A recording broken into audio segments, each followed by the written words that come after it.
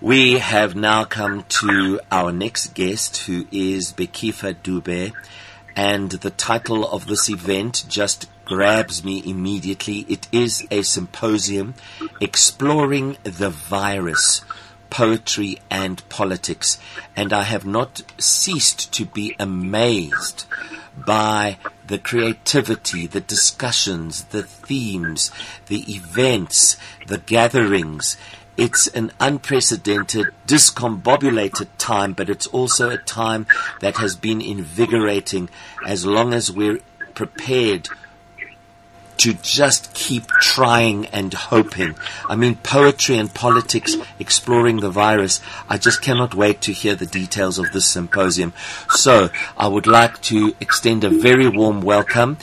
And as they say in Greek, kalimera, which is good morning, ke kalosorisis, which means welcome, to Bhekifa Dube. How are you doing this morning, Bhekifa? Thank you, Renos. Thank you for having me. Great. I'm doing very well. Bravo. And the title of the event is Exposing.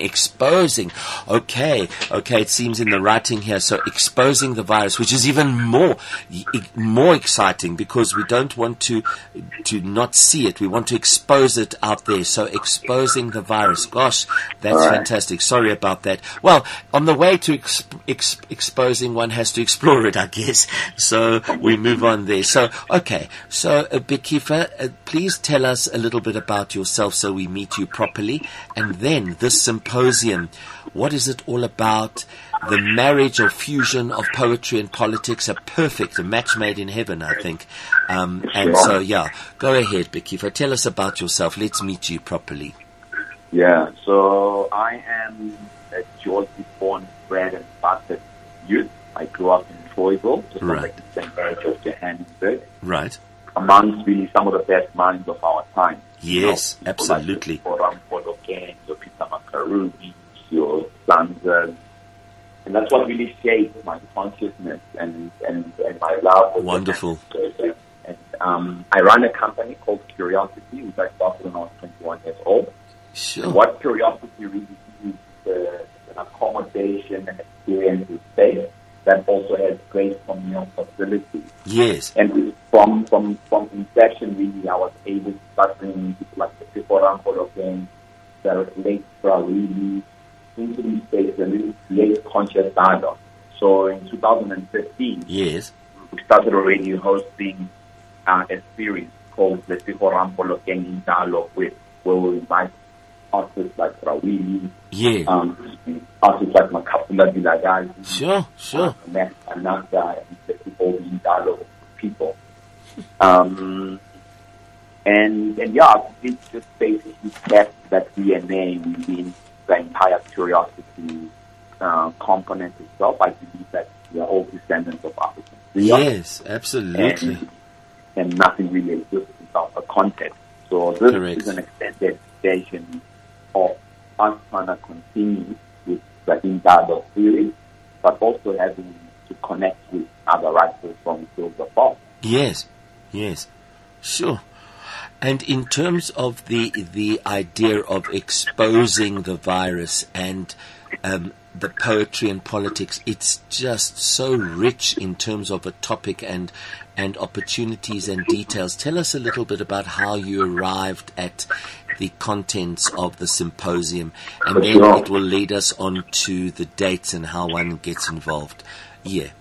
So in March, when we went into lockdown, the natural thing I found myself really doing was I went back to the words. And one of the people that I started reading was the Piporampolo Gang.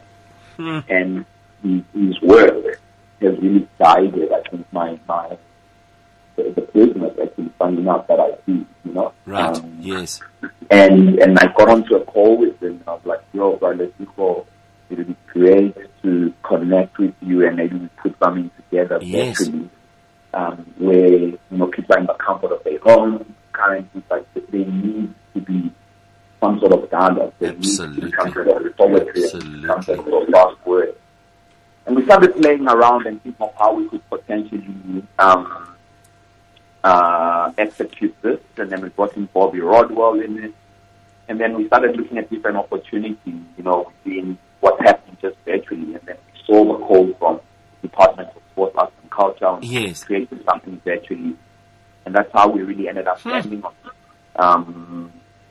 And we started looking at poets and other writers that people was interested in being in communication with, and that's how we ended up basically having Muta Baruka on as the first person that we could be in dialogue with. And what I'm loving about it as well is something I mentioned at the beginning about this virus and lockdown, how it's kind of opened the globally the connection. I've been fascinated by that because the symposium can be attended by anybody on the planet. So in terms of the details of the symposium, exactly when is it happening, how does one get involved, and how does one find more information, etc. Please give us some details. Sure. So the symposium will be, we're going to have a two-part series. The first one is happening on the 23rd of October. Right. It will start at 6:30 Central African time. Right. And the Forum will be going live from Curiosity in Maboneng at 302 Fox Street. Excellent. And we'll be streaming live on the Curiosity Africa Facebook page. And we'll be streaming virtually to Mutebaraku. Wow. Yeah, and people can either attend on site or go on live and take part basically in the symposium itself. So yeah.